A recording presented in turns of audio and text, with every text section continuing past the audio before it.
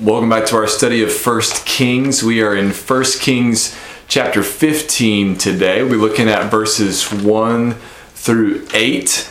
And in those verses, we're going to read about the reign of a man named Abijam, who was the son of Rehoboam. So remember, Saul was the first king of Israel, and then David, and then Solomon, and then because of Solomon's sin, because of his idolatry, God divided the nation of Israel into two kingdoms, the northern kingdom, which was the kingdom of Israel, the southern kingdom, which was the kingdom of Judah. And the southern kingdom went to a descendant of David, a son of Solomon, named Rehoboam. And the northern kingdom of 10 tribes was given to a man named Jeroboam. Now, Jeroboam was also guilty of idolatry. He set up a golden calf, two golden calves actually, one in the southern part of his kingdom, one in the northern part of his kingdom, in Dan and Beersheba, and led the people to commit idolatry. And under Rehoboam in the nation of Judah, we saw a similar thing happen. It doesn't tell us explicitly whether or not Rehoboam led in the idolatry that occurred, although there is at least a hint of that. But whether he was leading in it or not, it was certainly not only going on, but rampant. And we're going to see now what is going to happen in the next generation as Rehoboam's kingdom, the southern kingdom of Judah, is passed on to his son Abijam. Now, things get a little tricky in here because of a couple of reasons. One is the similarity of the names, right? So you've got Jeroboam and Rehoboam already, who were kings at the same time. And Jeroboam had a son named Abijah, and Rehoboam has a son named Abijam.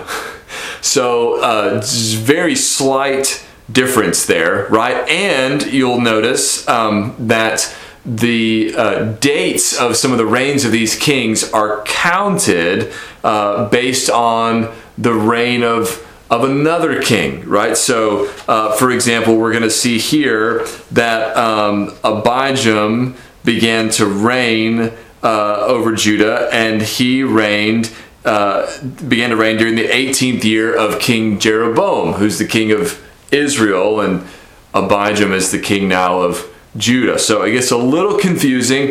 If you can't keep track of all of it, don't worry too much. I'll try to keep it as easy to follow as I can. But what we're going to look at today is the legacy of David and Rehoboam and how Abijam measures up against those two legacies. That's what this text is about. So as we're reading this text, be thinking about that, thinking about the legacy of King David and the legacy of Solomon and Rehoboam. All right, so 1 Kings 15, 1-8 says, Now in the 18th year of King Jeroboam, the son of Nebat, Abijam began to reign over Judah. He reigned for 3 years in Jerusalem. His mother's name was Maacah, the daughter of Abishalom. And he walked in all the sins that his father did before him, and his heart was not wholly true to the Lord his God, as the heart of David his father. Nevertheless, for David's sake, the Lord his God gave him a lamp in Jerusalem, setting up his son after him and establishing Jerusalem. Because David did what was right in the eyes of the Lord and did not turn aside from anything that he commanded him all the days of his life, except in the matter of Uriah the Hittite.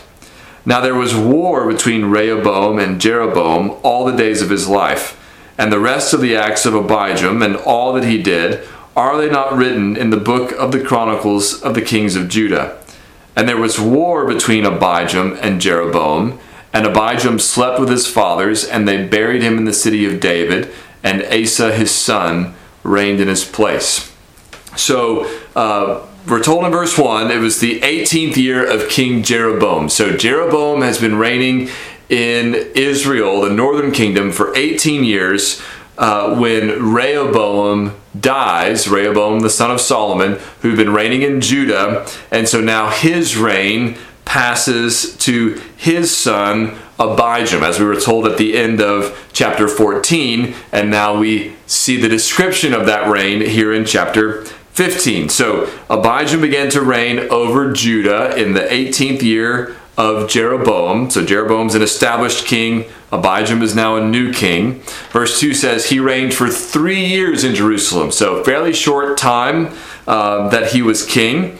We're told of his mother. His mother's name was Ma'akah, the daughter of Abishalom.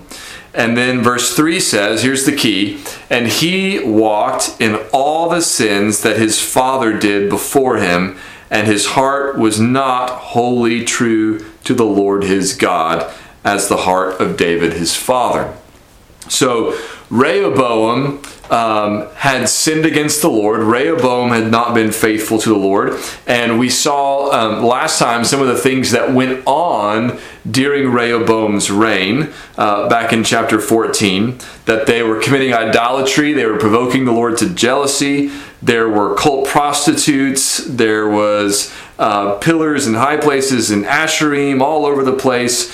And they were doing all the abominable things that the nations had been doing. And so Judah was in rebellion against God. They were not walking in God's ways. And again, though we're not told explicitly that Rehoboam led out in that, because Rehoboam was the king, he probably at least was going along with it, and perhaps he was complicit, perhaps he even led out in some of those things. We don't know for sure based on what we're told here.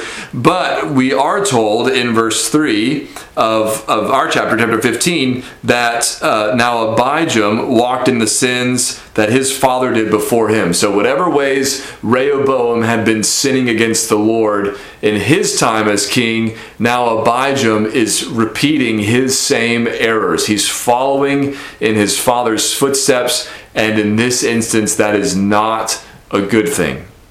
Right, so he walked in all the sins that his father did before him, and it says his heart was not wholly true to the Lord his God.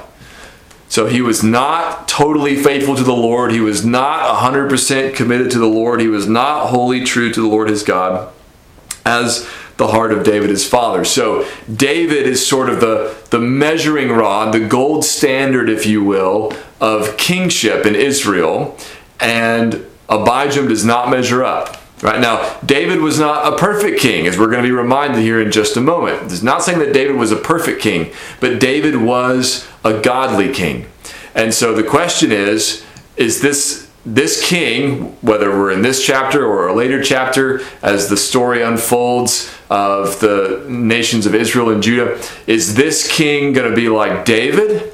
Or is he going to be like Jeroboam? Or is he going to be like one of the other kings that sinned against the Lord? And these legacies echo down through the history of Israel, and kings are going to be measured or labeled according to what legacy they follow, and who they are imitating, and who they are acting like, and whose footsteps they're walking in. And so in this case, we're told he walked in the footsteps of his father Rehoboam, who sinned against the Lord, and he is not the kind of king that David was. He's not a king who is wholly true to the Lord his God. So that's in other words, the legacy of Rehoboam is living on in his son Abijam, and that's not good. That's a problem for Judah, and that's a problem for Abijam. So verse 4 though says, "Nevertheless, for David's sake, the Lord his God gave him a lamp in Jerusalem, setting up his son after him and establishing Jerusalem." So he says, even though Abijam walked in the footsteps of his father Rehoboam, even though Abijam was not totally true to the Lord, even though Abijam was sinning against the Lord, God nevertheless put Rehoboam's son on the throne of Judah. And the way it describes this at first is it says that the Lord his God gave him a lamp in Jerusalem. Now, that language has been used before, earlier in this book, in chapter 11, verse 36. It says, this is talking about Solomon, right, and the fallout of Solomon's sin. It says, "Yet to his son I will give one tribe, that David my servant may always have a lamp." There's that language again. "Always have a lamp before me in Jerusalem, the city where I have chosen to put my name." So even in the midst of Abijam's sin, we have this reminder here of God's faithfulness to David and faithfulness to his promises to David, that he would always have a son sitting upon his throne, even though now he's had not only Solomon, who was unfaithful, and Rehoboam, who was unfaithful, and now Abijam, who's been unfaithful. Nevertheless, the Lord, in his mercy and faithfulness, is going to continue to place one of David's sons upon his throne for David's sake. Right? So for David's sake, the Lord his God gave him a lamp in Jerusalem, setting up his son after him and establishing Jerusalem, the place where God said he would put his name, the place where the temple was, where he was to be worshipped. And notice why he says he did this. Verse 5, "Because David did what was right in the eyes of the Lord and did not turn aside from anything that he commanded him all the days of his life, except in the matter of Uriah the Hittite." So now we've got Rehoboam's legacy and David's legacy being contrasted here. Abijam is following Rehoboam's legacy, but David's legacy continues to live on. David's legacy continues to impact the history of the nation of Judah, and God is still working for good in Judah for David's sake because of David's disobedience, even though now we're 3 generations removed from David as king. So notice what he says about David. David did what was right in the eyes of the Lord and did not turn aside from anything that he commanded him all the days of his life, except in the matter of Uriah the Hittite. So we talked about this earlier, that when it talks about how faithful David was, when it talks about what a great king David was, when it talks about how true to the Lord David was, that's not overlooking or ignoring David's sin, right? And this is one of the clearest examples, if not the clearest example, or the chief example perhaps, of that, is that it's making clear, I don't mean that he never sinned, right? Because he brings up the matter of Uriah the Hittite, who he had murdered because David had committed adultery with his wife, with Uriah's wife Bathsheba, and there was a child that came of that adulterous relationship. And so David sinned grievously against the Lord. But what David did, that some of these other kings did not do, is that when he was rebuked for his sin, he turned to the Lord. He repented. He asked for mercy. Remember when Jeroboam was leading in idolatry and a prophet came and rebuked him, what did Jeroboam do? Did he get rid of all the idols and turn back to the Lord? No, he just kept on in his idolatry.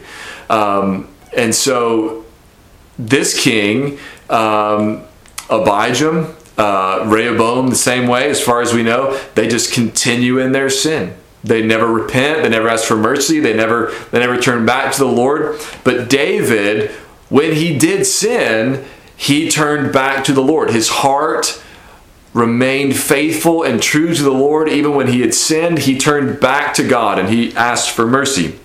And it's because of that God is continuing to bless the nation of Judah, or continuing the line rather of David in the tribe of Judah, continuing to give them a king from David's line to sit upon their throne. So it's worth pausing there and thinking for a moment about the significance of the legacies that we leave. Now, You and I are not David, right?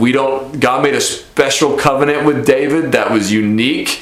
And that's not true of us. And so there's some significant differences between what God is doing with David and what we might expect him to do for us. But the principle here of how one generation influences the next is something that is significant and that we see consistently in Scripture and that we need to pay attention to and that we need to think about in our own lives, is that the way that we live has the potential to influence the generations that come after us for good or for ill. We will leave some kind of legacy behind. And what is that legacy going to be?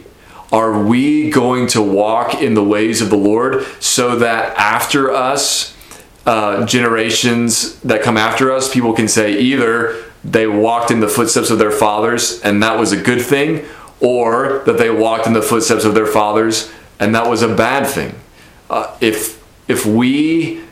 we want to do is we want to walk in the ways of the Lord. We want to be faithful. We want to tell the next generation about the works of the Lord, about the goodness of God. We want to share the gospel with them. We want to point them to Jesus and point them to the Scriptures. And we want to labor and pray for their good in the hopes that they will follow our legacy. Right, and even build on our legacy, and that they would be even more faithful to the Lord than we have been. That's what we want for our kid, not only for our own kids, but for the whole generation coming up after us, especially in our churches. Right, we want the next group of kids and young people who are growing up to grow and be faithful to the Lord and to believe the gospel and to trust and to walk in His ways. So we want to pray for that. We want to work for that. But another thing it's important to notice is that we don't have control over what the next generation does, even if we leave a good legacy behind. Right? Because David left a godly legacy. He did some things wrong, but when he did, he repented, he sinned. Or when he sinned, he repented, right? But from David came Solomon, and what happened to Solomon? He was unfaithful in the end, and then Rehoboam was not faithful, and then Abijam wasn't faithful. That didn't start with David being unfaithful. David was true to the Lord, right? Even though he made some big mistakes and sinned in some serious ways, he was a godly man. And yet his son Solomon, who was a wise man, a gifted man, who the Lord spoke to, he went astray. And then after him, others went astray. When we get to the next part of chapter 15, next time, Lord willing, we'll see that in the next generation, after Abijam, the next king does what is good. And that wasn't because of Abijam's influence. That was because of the Lord's mercy. So we don't have control over what the next generation will do after us. But what we do want to do is leave a godly legacy in the hopes that by God's mercy, they will follow in our footsteps to whatever degree we've been faithful. And we hope that they will be even more faithful than we are. Now let's finish up here.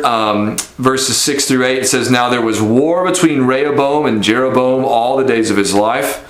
The rest of the acts of Abijam and all that he did, are they not written in the book of the Chronicles of the kings of Judah? And there was war between Abijam and Jeroboam. And Abijam slept with his fathers, and they buried him in the city of David, and Asa his son reigned in his place."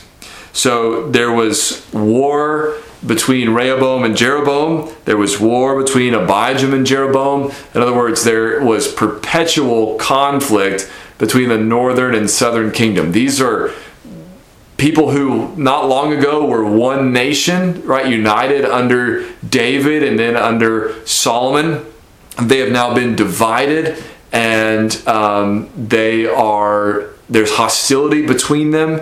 And all of this has come as a result of Solomon's sin, of Solomon's idolatry, of Solomon's failure to finish well, of Solomon's failure to be totally true to the Lord all the way to the end of his life.